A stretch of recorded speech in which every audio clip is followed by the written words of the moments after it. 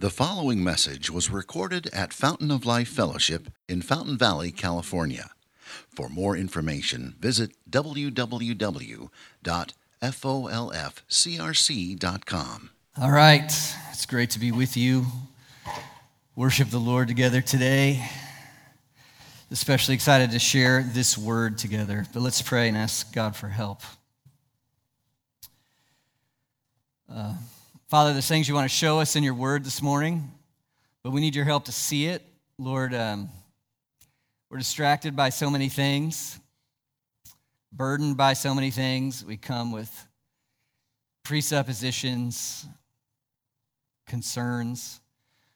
We ask you, Lord, that your Holy Spirit would just give us the ability to center in, to focus on your word. I pray, Lord, you'd help me to teach this, please, faithfully, clearly, that we could all see and savor what you want us to see and savor about our Lord.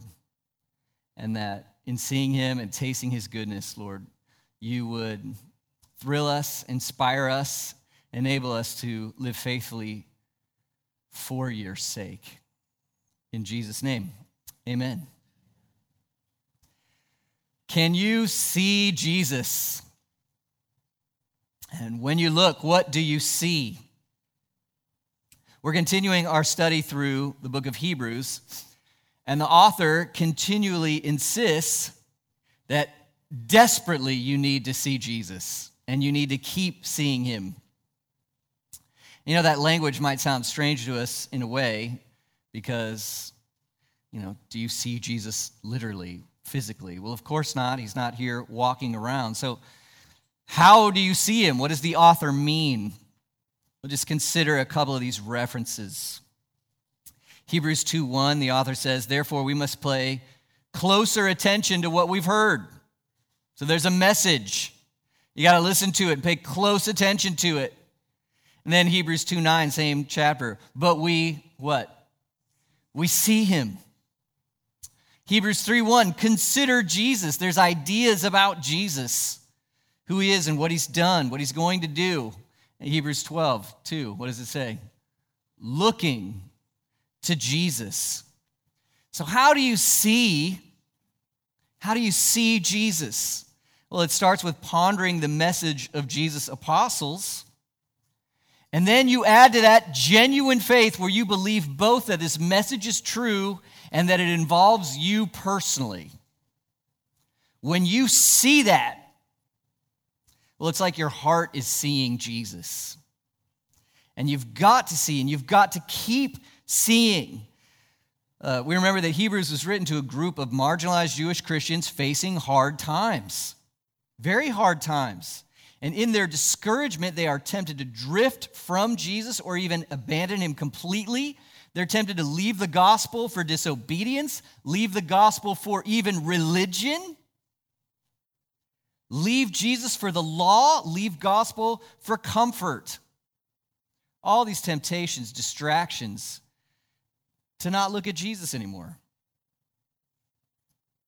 And so, this is so important because we face and will face the same challenges, the same influences, the same distractions, the same difficulties, and we will be influenced to leave Jesus, deny Jesus, forget Jesus. And so, as the author of Hebrews is going to say over and over again to his author, he's saying it to us. Eyes on Christ. You've got to see Jesus. You've got to see him again. You've got to keep seeing him. So in this section of chapter 2, where we are today, 10 to 18, the author wants his recipients to see what they most need to see about Jesus' incarnation. Specifically, his audience is supposed to see further into what it meant that Jesus took on human flesh. Supposed to ponder these things in depth. We're supposed to remember what it means that Jesus, the eternal Son of God, took on human nature. It was a baby in a womb. He was born. He grew. He learned obedience. He suffered. He's been lonely. He's faced trials. He's been tempted. He's even been tortured and murdered on a cross. Why? That's what you need to see. That's what you need to see this morning. And so, honestly, I think we can say the Holy Spirit of God wants to show you 4 things about Jesus' incarnation so that you can further and more deeply see Jesus. And really, part of this seeing is savoring. Part of this seeing is savoring. You know what the word savor means? It's slow down a little bit, right? Hey, you got to taste this, right? And you put it in your mouth, and you're not just chomping it down. You're giving it some time. You're giving it some thought to taste this thing. And supposedly, when you savor something, you're going, "Oh, that's good. That's really good." And so, God's purpose of this text, is that we would see and personally savor the delicious beauty of Jesus' incarnation. And this is so important because seeing Jesus in this way is the only way you're going to come to him. And seeing Jesus in this way is the only way you're going to stay with him. You've got to see Jesus. So there's 4 things we need to see about the incarnation in our passage. Why did Jesus come like this? We're going to see the source of the incarnation.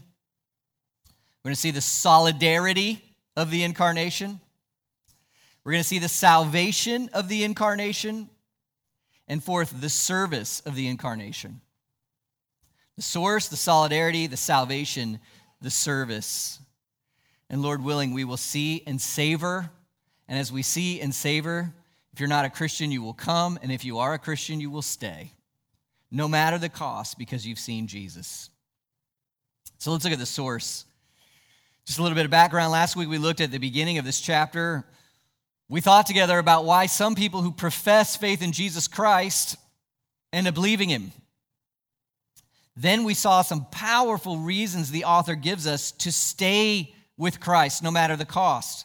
Remember this group of people, some of them have lost their property for being Christians. So they're being persecuted for being Christians. Powerful reasons to stay. The 3rd reason we saw last week was that in Christ you receive the lavish grace of God. So Christ is just the doorway to grace. Without Christ, you don't get any of God's covenant grace. With Christ, you get all of God's covenant grace. It's so extreme. In Christ, we find grace. What is grace? Grace is the love and blessing of God freely given to undeserving people. The love and blessing of God freely given. You don't deserve this. To undeserving people. And that grace comes in Christ. And so, just to get context for our passage this morning, look at Hebrews 2, verse 9. The author says, "We see him who for a little while was made lower than the angels, namely Jesus, crowned with glory and honor because of the suffering of death, so that by the grace of God he might taste death for everyone."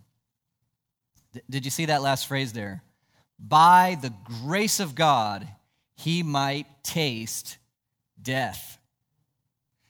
It was God's intention that Jesus would taste death, and the source of that intention was what? The grace of God. So in our passage today, the author is further unpacking this idea of how you are to see the grace of God in the incarnation and death of Jesus Christ. So you should just be hearing and receiving and savoring the grace of God for you as you trust in Jesus. And the author has to argue this. If you remember, in the 1st century, the cross was scandalous, right? Nowadays, you watch sports and what's everybody wearing, right? Every other person has a cross. Crosses are everywhere. It's totally lost the stigma. People wear them when they don't even know what it means. People are not wearing crosses in the first century. No way. For Jewish culture and Greco-Roman culture, the cross was the ultimate stigma of the despised loser. Shame, rejection. You don't want to look at it. You don't want to think about it. That person is obviously garbage. It's scandalous. And especially religious Jews, the idea of a crucified Messiah, no way, right? And doesn't Paul refer to this? Look what Paul says, 1 Corinthians 1:22. He's talking about proclaiming the gospel, and he says, Jews demand signs, and Greeks seek wisdom. Look at verse 23. May this always be true of me, of us, of God's church. But we preach, what do we preach? Christ crucified. Messiah, promised king, answered all of God's promises, crucified, murdered, put to shame, treated like filth. That's what we preach. And that is a stumbling block to Jews and folly to Gentiles. Jews and Gentiles are thinking, no way. The Jews say, no way. God's promised king could not die like that. Gentiles go, this is laughable and gross. It's a pitiful failure. It's a sad joke. You're not going to follow or worship that person. And so you remember, if it's true that the recipients of this letter are Jewish Christians, very real possibility that they have a tendency to be kind of embarrassed or ashamed of the cross. To be embarrassed or ashamed of the cross. And so the author of Hebrews here is insisting in this passage, this thing that you are tempted to be embarrassed about, the cross, this is anything but an embarrassment. This is not an accident. This is not God making the best of a bad situation. This is not, oh no, we got crucified, what now? Maybe we can make something of it. Oh no, this was God's plan from the beginning to bring you to glory. This is not an embarrassment. This is a boast. This is the boast. It's the perfect plan of God himself. You see, the author of Hebrews says, it was fitting. It was fitting. That's verse 10. For it was fitting. What does fitting mean? Let's just walk through this verse. Fitting means it's perfectly appropriate. Fitting means if you knew all the details and all the context, of course this is the choice you would make. Fitting means this is done with precision according to a brilliant plan. This is perfect. This is the way. It was fitting. What was fitting? It was fitting that Jesus would be incarnated into human flesh and suffer. That's what was fitting. It was fitting that the Son of God would take on human flesh so that he could be hurtable and killable. Who decided that was fitting?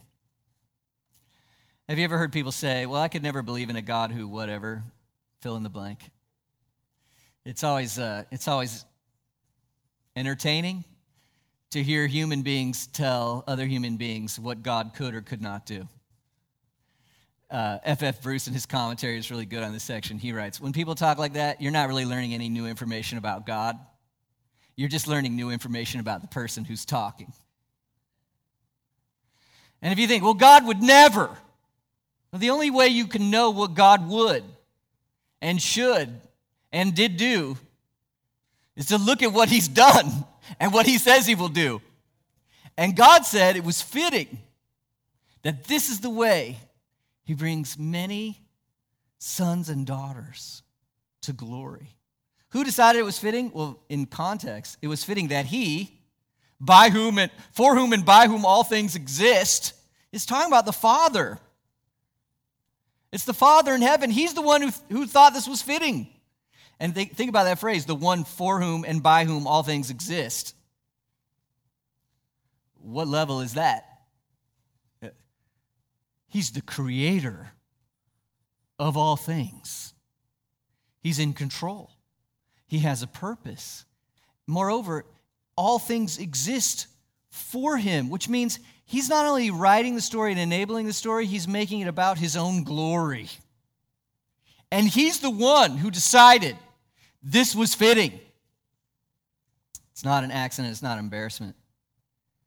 It's God's plan. And what is God's purpose in this plan? Don't you love this phrase? God has decided in this plan, this fitting plan, to bring, as the text says, many sons to glory. And here's where you should all go, oh.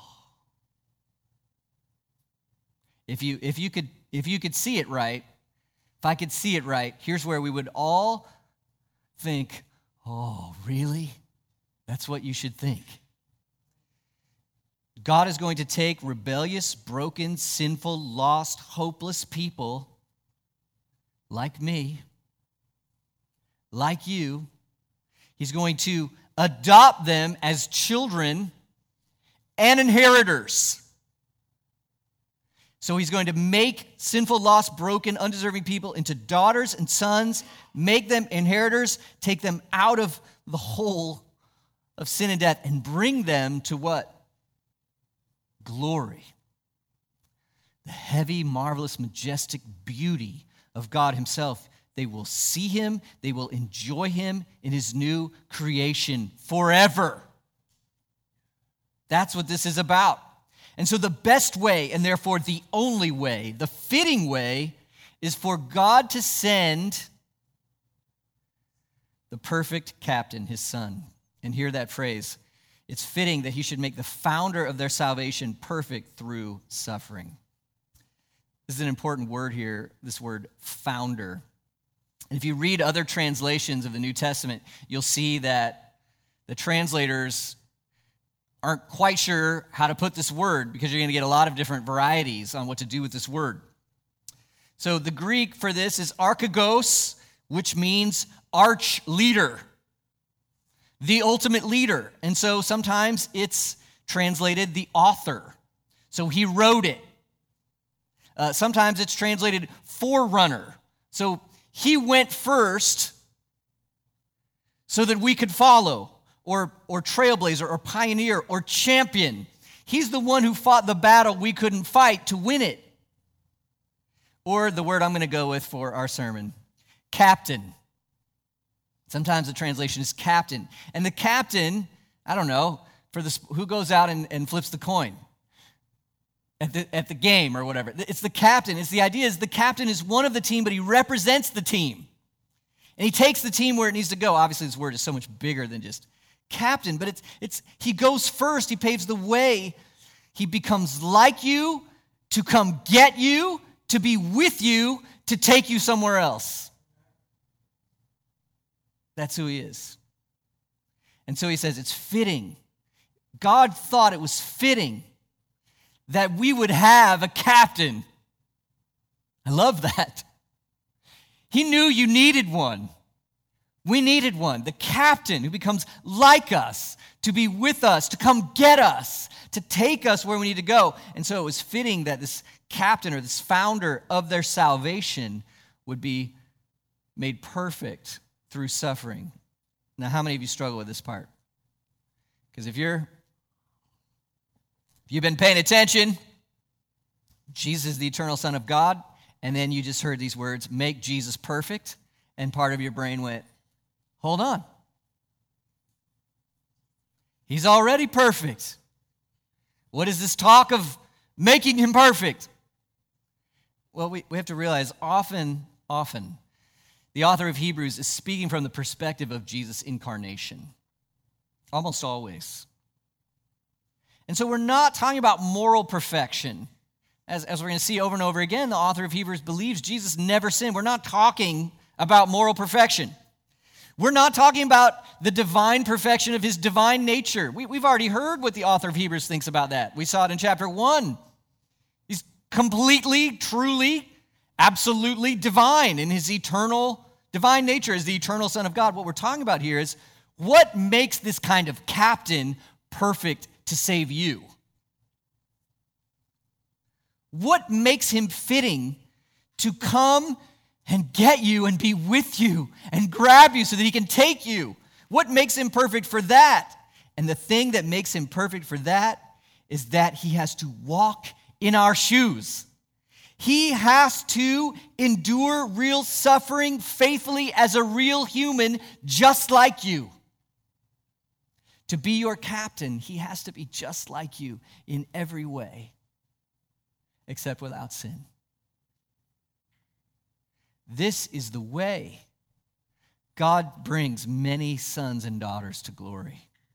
It's through the captain who is perfect in his captaincy. In that, he became just like you, and he suffered with you, and he suffered for you.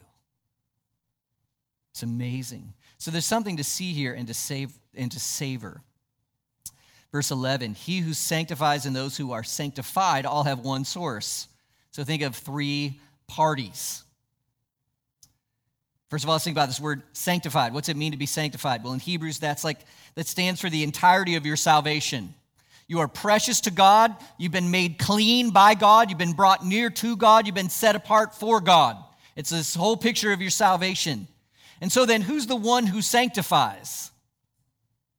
Who accomplished that? Well, in Hebrews, it's plain. Hebrews 13:12. Jesus also suffered outside the gate in order to sanctify the people through his own blood. So the sanctifier is Jesus. Sanctified you through his life, his death, his resurrection. Who are the sanctified? It's those who believe. It's God's people. In the illustrations used here, it's God's children. And then this wonderful phrase, he who sanctifies Jesus, those who are sanctified, God's children, they all have one source. They all have one source. And what's the source? It's the Father. And when you put this all together, you see grace like you've never seen it before. The Father chose you to have you as his child. And he's going to take you to glory. And the way he's done that is to send his eternal Son as the perfect captain who will literally walk in our skin, suffer with, suffer for us, so that he can bring us to glory. This is God's plan to dump his grace upon you and to lavish you with it forever. You know, it's kind of fashionable in some circles to want to drive a wedge between the Father and the Son when it comes to the cross.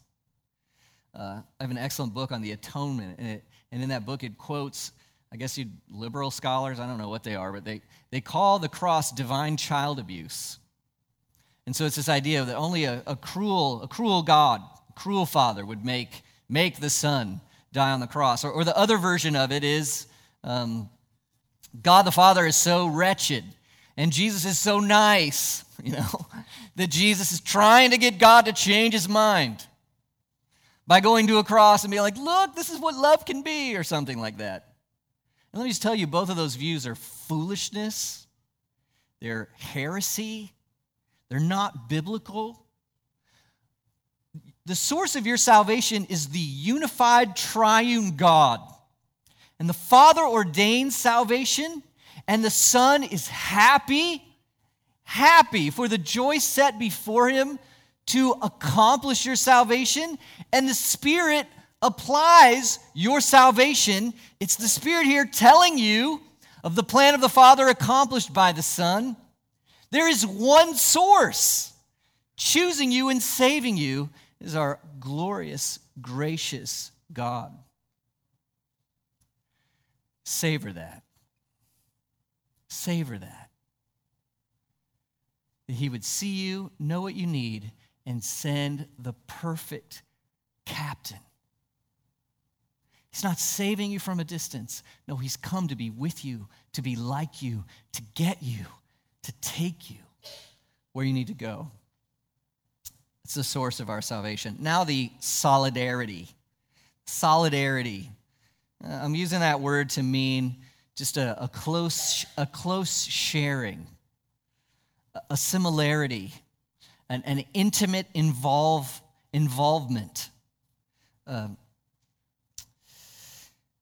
We see the solidarity of this grace in Hebrews 2:11, the grace of the incarnation. That is why. What is why? It's the source of salvation. That is why, the source of salvation. He's going to send the sanctifier, and they're going to be sanctified. One source. That is why who's the he in verse 11? You need to know. It's Jesus in context. This is the voice of the one who sanctifies. That is why he is not ashamed, and friends, this may be my favorite verse. He's not ashamed to call them brothers and sisters. He is not ashamed to call them brothers and sisters.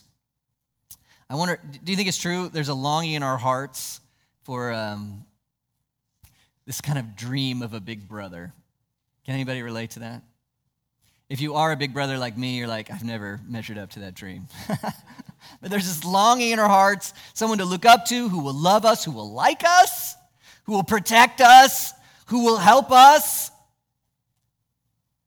And if you can resonate with that, I just want you to know Jesus is the true and ultimate version. This passage is saying Jesus has come in such solidarity with you that it's as if he puts his arm around you because he loves being your big brother. He's not ashamed to call us brothers and sisters. And so, of course, the author of Hebrews wants to back this up, especially in common ground with his audience. He's going to back it up from the Old Testament. He's going to show you, I'm not making anything up. He's going to tell them as they're tempted to go back to the Mosaic law and to the Old Testament worship without Jesus. He's going to tell them over and over again, the Old Testament you want to go back to, the Old Testament has been telling you that the fulfillment is Jesus. I'm going to show you again, it was always about Jesus, in every way about Jesus. And so he gives us 3 reasons from the Old Testament that Jesus has this solidarity with his people. So the first one is verse 12. He's not ashamed to call them brothers, saying, I will tell of your name to my brothers. In the midst of your congregation, I will sing your praise. Well, this is a reference from Psalm 22. And just as a reminder, the author of Hebrews and the author of Revelation did the same thing. He just throws out a quick reference to a passage of Scripture, and he intends that you know the context of that passage deeply and widely. And so he throws out a reference, and you're supposed to get the bigger picture, and that's a challenge for us. So we got to go back and kind of remember what's the bigger context. Well, this is from Psalm 22. Psalm 22 is a psalm of David. Who's David? He's the king of Israel, through whom God's promised an ultimate king would come. And so here in Psalm 22, well, it's a lament. The king is suffering. He cries out to the Lord. And the suffering is deep and painful. He cries out to the Lord, and yet he trusts in the Lord in the midst of that suffering. It's a lament, trusting in the Lord through suffering. And as you read the psalm, it almost seems too big for David's life, and there's probably a reason for that. The New Testament writers continuously see Psalm 22 not only as David's voice, but ultimately as Jesus' voice. Psalm 22 ultimately is Jesus telling you the story of himself.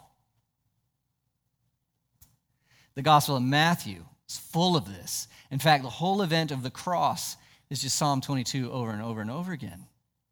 What did Jesus cry out from the cross? My God, why have you forsaken me? And I don't think he was like reading his cue cards. Oh, I'm supposed to read Psalm 22 here. No, he cried that out in real agony. And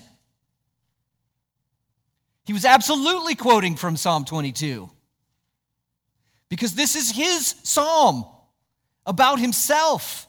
And so throughout the psalm, there's this lament and trust, lament and trust. Isn't that Jesus' life?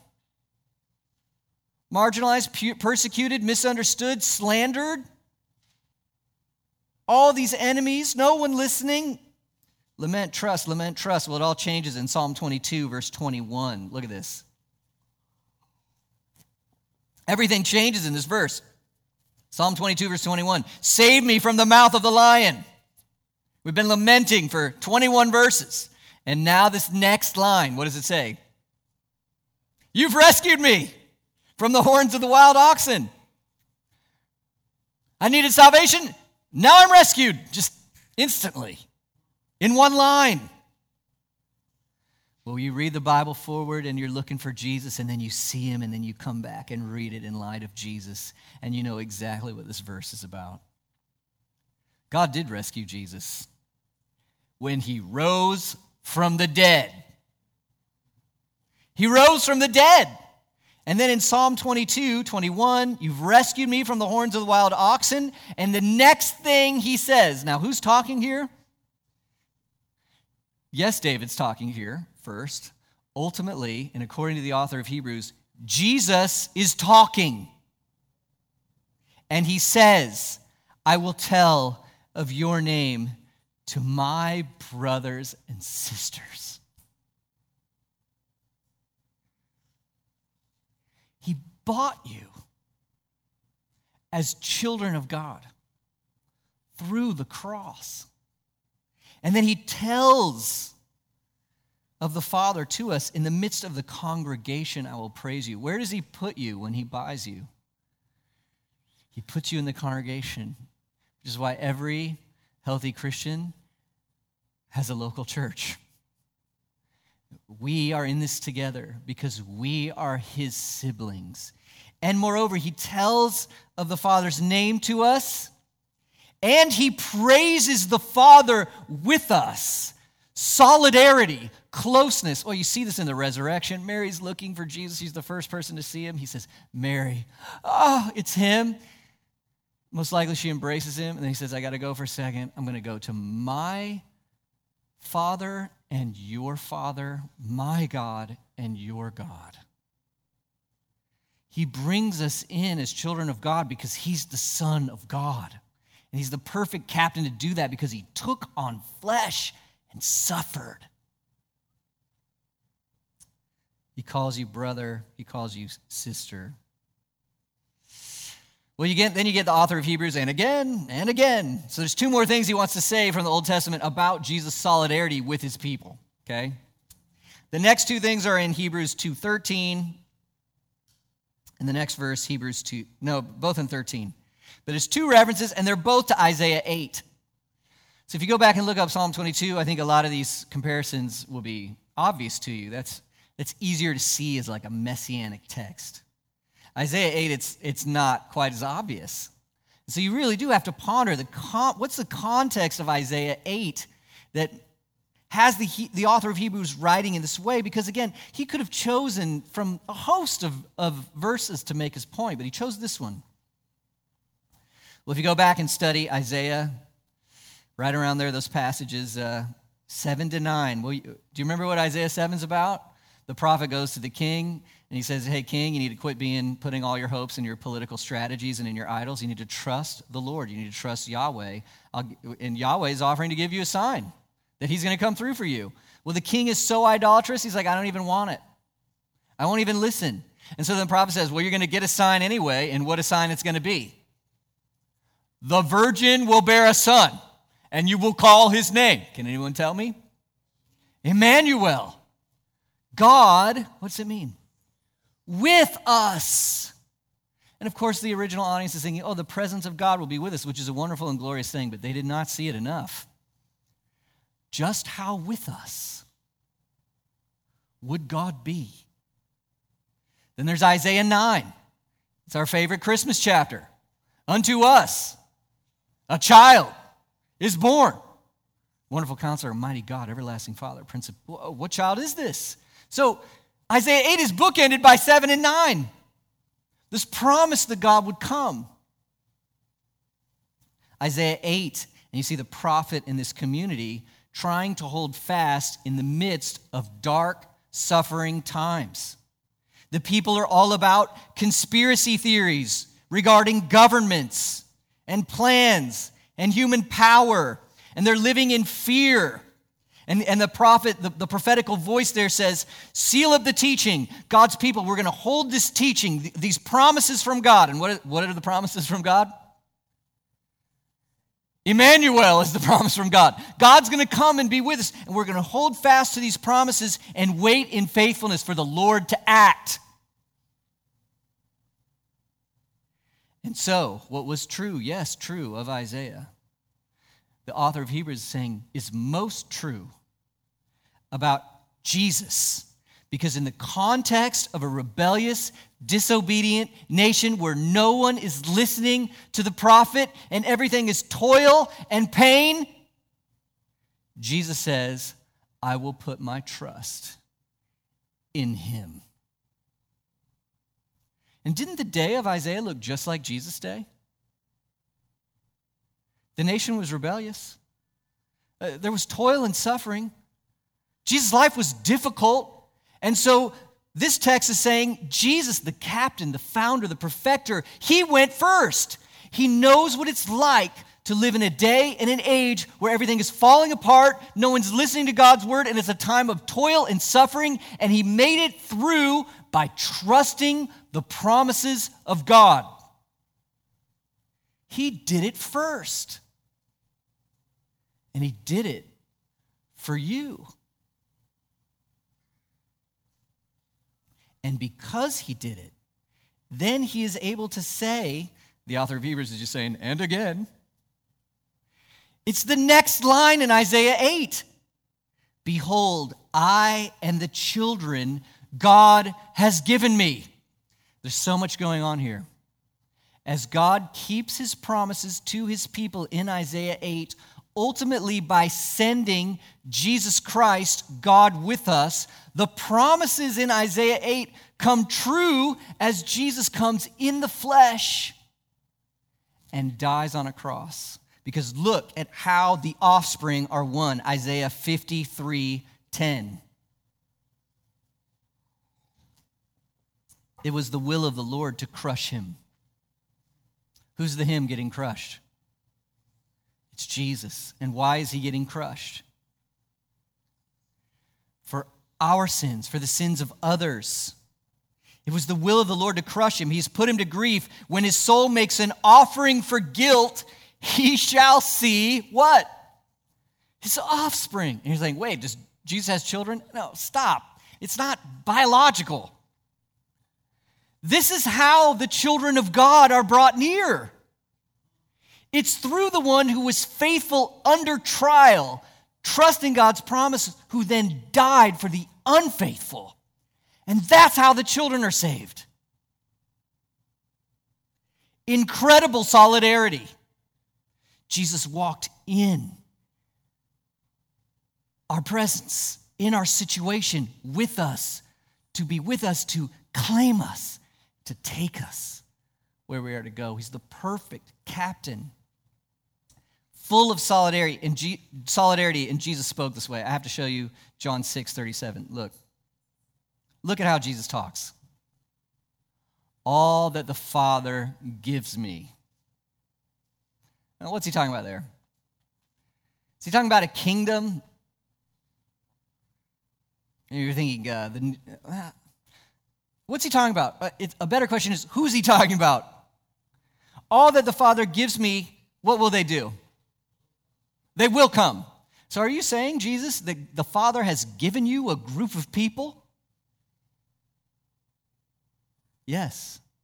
And what will this group of people do? Jesus says, they will come to me. Do you hear any doubt in there? Do you hear any, I'm really hoping, I'm going to try really hard? No, they will come to me.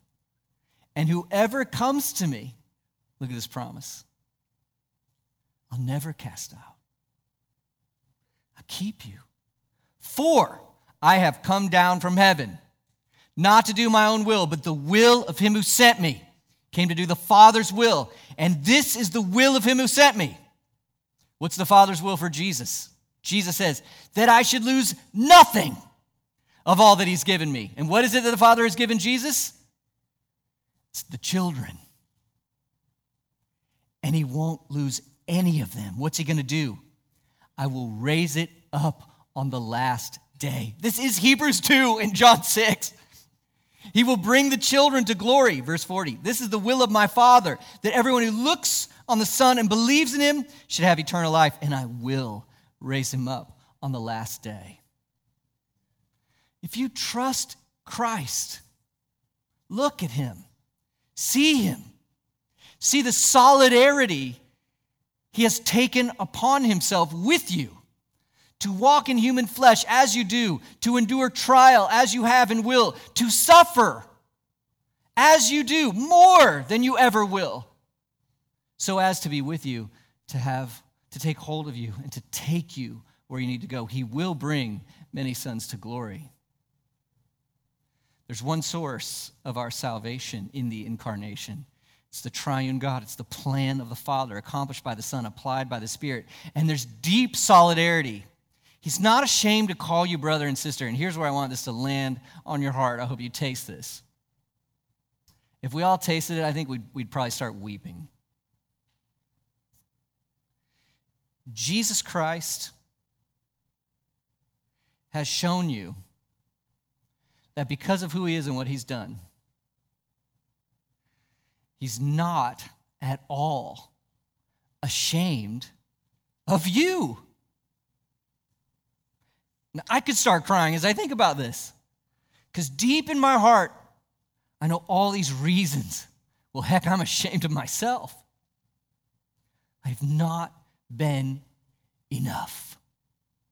What category you want to talk about, just pick one. I've not been enough. I'm not enough. Why would you want me? And Jesus says, look at how I've come close. Look at how I've come to be just like you. Look at how I went to the cross for you. It's as if he puts his arm around you and says, I am proud of you. I am proud to have you as my sister. You're my sister. And I feel for you, and I love you, and I will take you where you need to go. And he says, you're my brother. I love you, and I feel for you. I've come for you. I will take you where you need to go. Oh, what a captain. What a king. Source, solidarity, salvation, verses 14 to 15. Since therefore the children share in flesh and blood, he himself likewise partook of the same things. Let's get our doctrine right. How human was Jesus of Nazareth? How human is Jesus of Nazareth? Truly human. You remember the stories, right? They kind of mess with your head. There's a storm on the lake.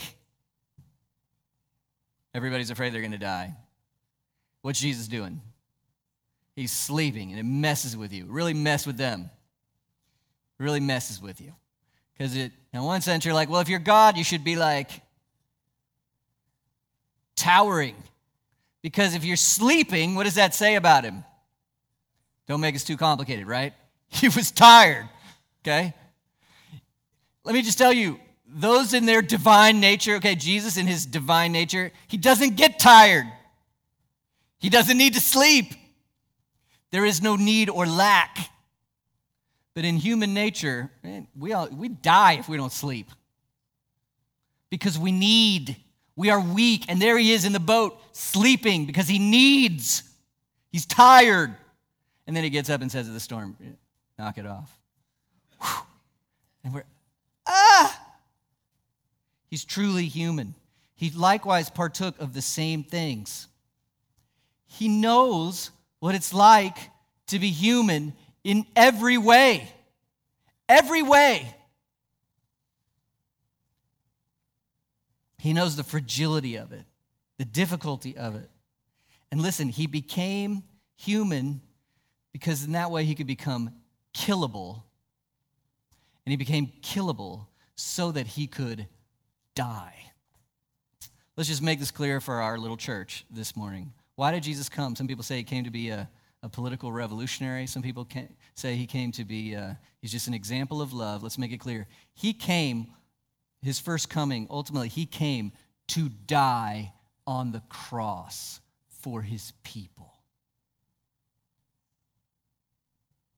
Since, therefore, the children share in flesh and blood, he himself likewise partook of the same things, that through death he might destroy the one who has the power of death, that is the devil. We got to park here for a second. Wait, the devil has the power of death? It's easy to get the devil wrong, right? On one side, some people think the devil is like the balance to God, just as powerful as God, and in that sense, he could be totally in charge of death, and God's like, how do I get this back? And no, that's not right. It's so not right. It's not biblical. The devil is a created being. He is on a leash, and he will burn in hell forever. So no, let's not overstate the devil. On the other hand, in our day, we're not sure the devil exists. If he does, he's a cartoon character playing pool and drinking Bud Light, right? I mean, he has red horns. And we don't take him nearly seriously enough in that sense. There is a spiritual, personal being, very powerful, very influential, and in a way he has the power of death. How does he have the power of death? Well, this is the best way, I think, to understand the passage. It's God who said the wages of sin is death. You reject the author of life, you rebel against him, you put him in your place, death is what you'll get. God kills people for sin.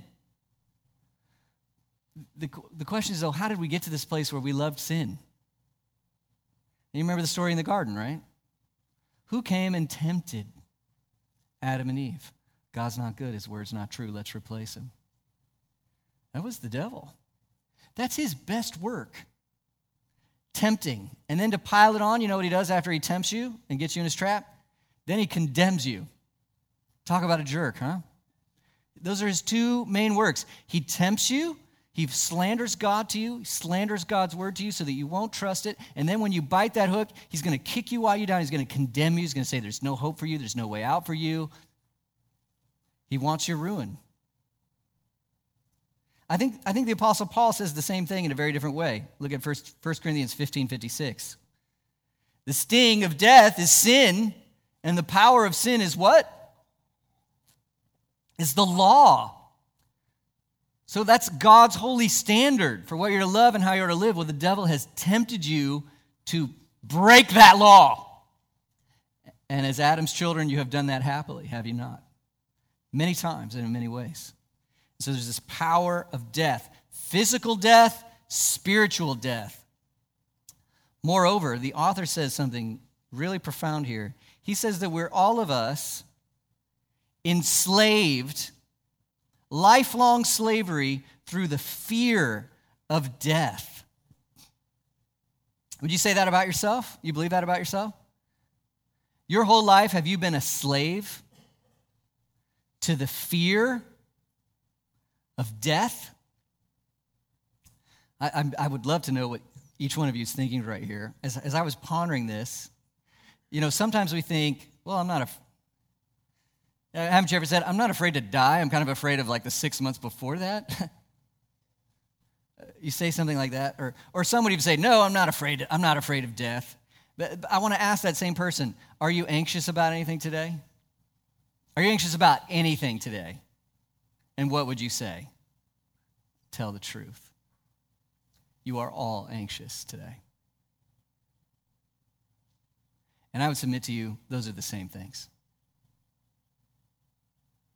It's the same thing. It's an echo of the same thing. Why are you anxious? You're anxious about losing something.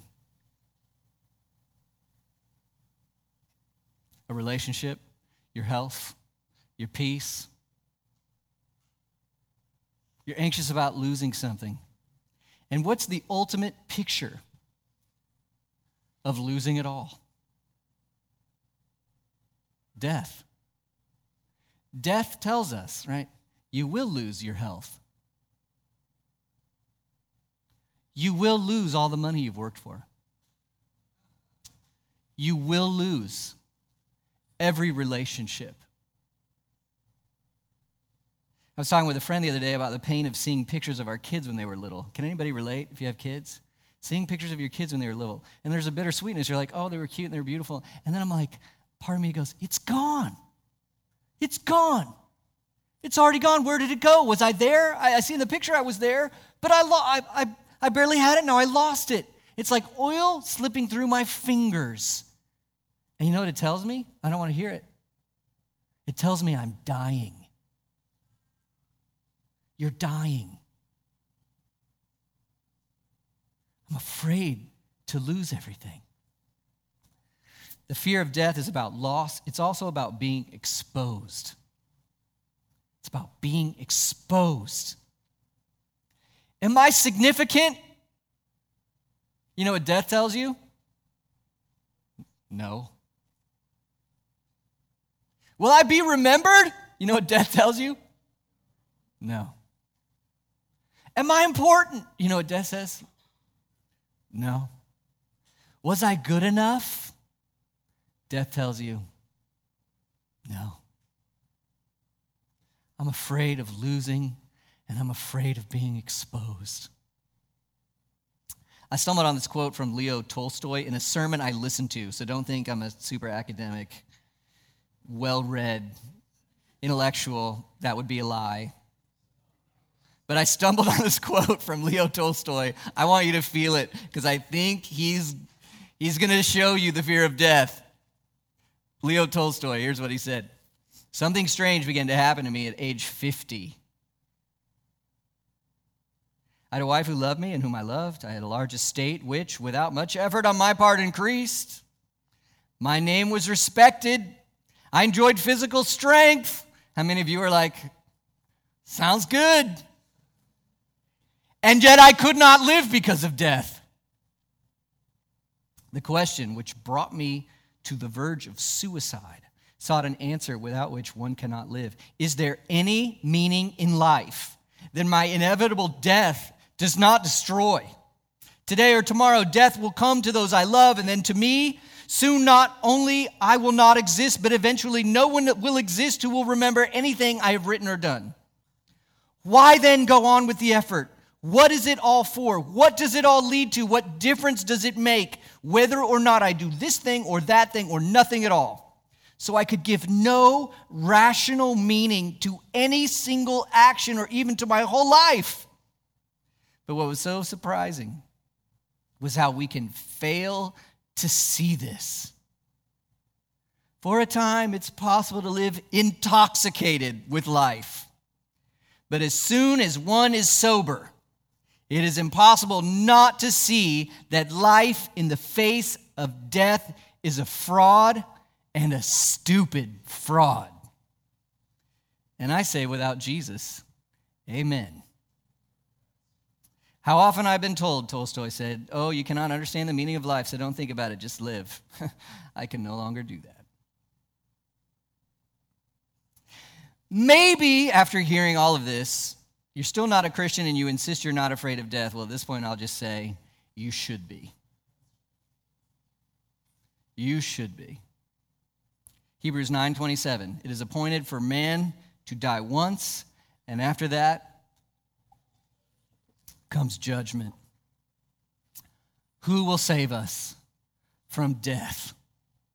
Can anyone save me from the fear of death that enslaves me? Here's the glory. Death swallowed a bomb when it swallowed Jesus. He exploded out its back. And this is how he saved us. The law is fulfilled in his life, and so it no longer can condemn us because we are righteous in him. Sin has been paid for and is forgiven. Death is undone in his resurrection, and so the fear of death now can lose its sting. In Christ, who has come and shared such solidarity with us, lived our life, died our death, and is risen in resurrection for us. Our ultimate story now is not that we lose everything. That's not my story.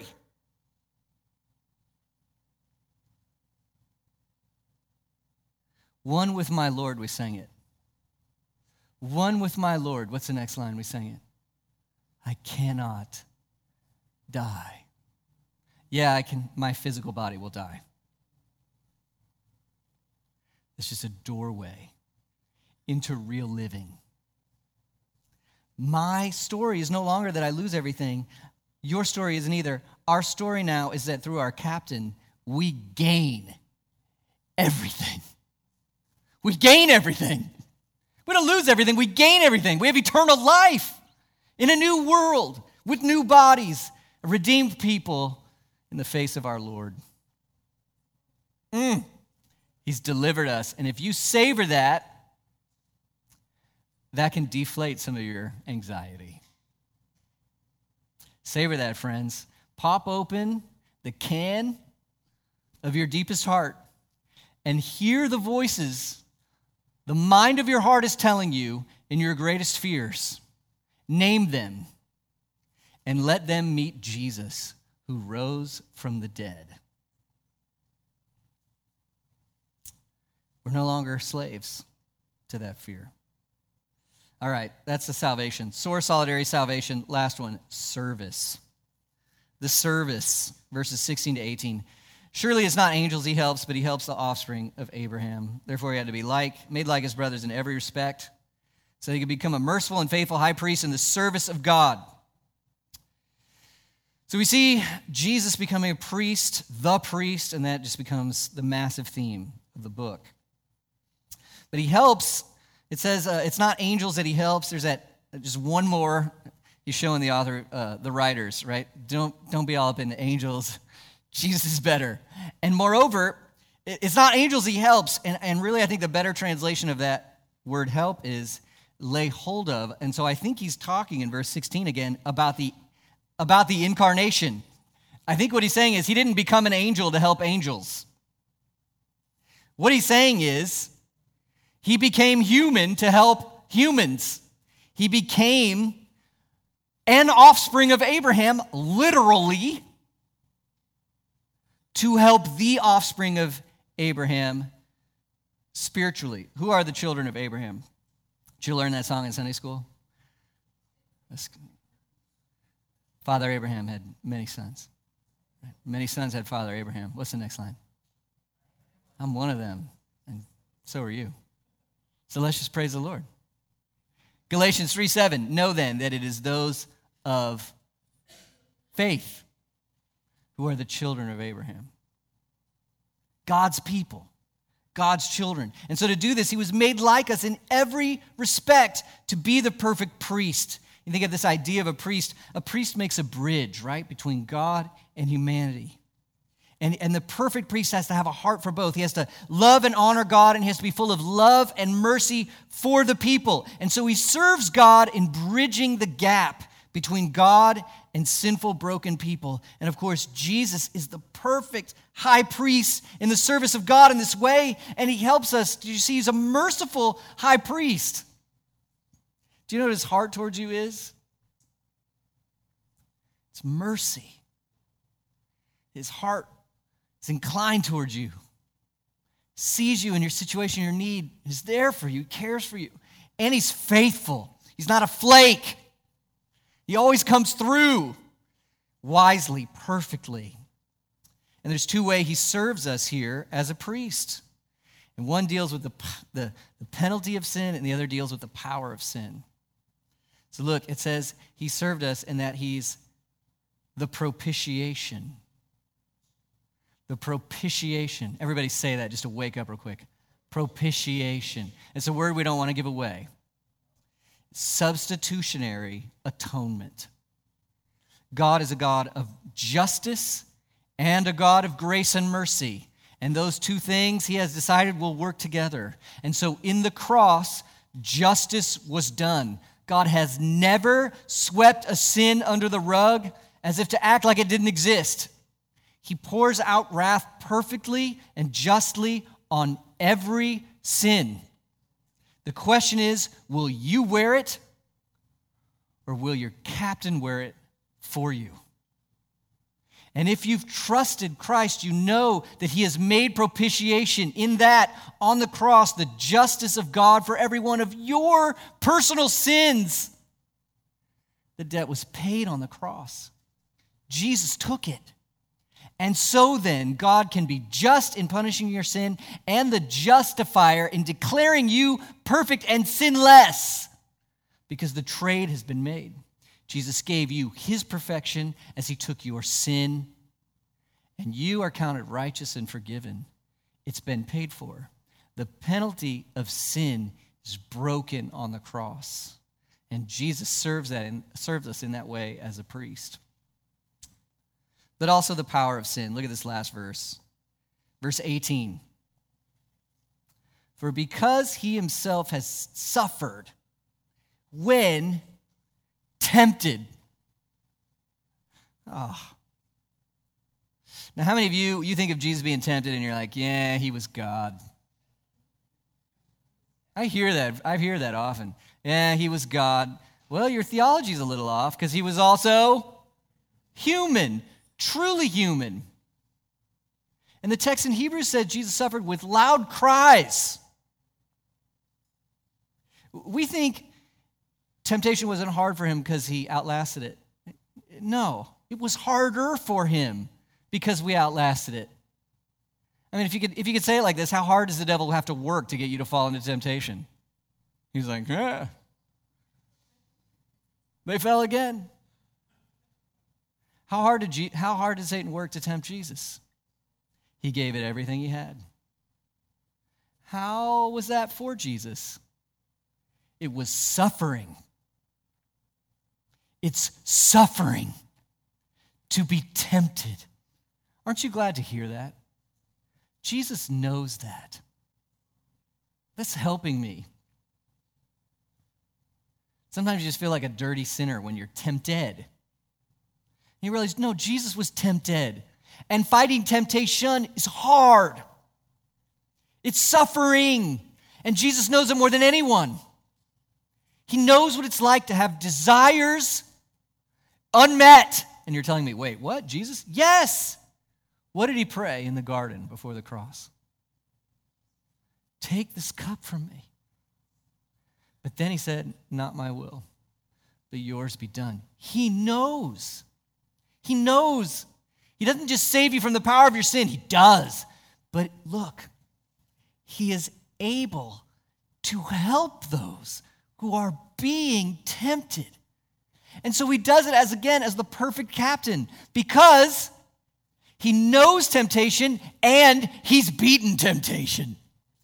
You don't want help in your temptation from someone who's never beaten temptation. This is hard. Let's go sin. Jesus knows, and he's beaten it. And he died for your sins. So in his grace, in forgiving you, he's able now to help you. And help you in and with his people. And you know, as the audience of Hebrews heard this, and they see the glories of Christ in his incarnation, the source, the solidarity, the salvation, the service. When they see him, they'd be able to say, you know what? I can make it through persecution. I can make it through suffering. Because I've got Jesus.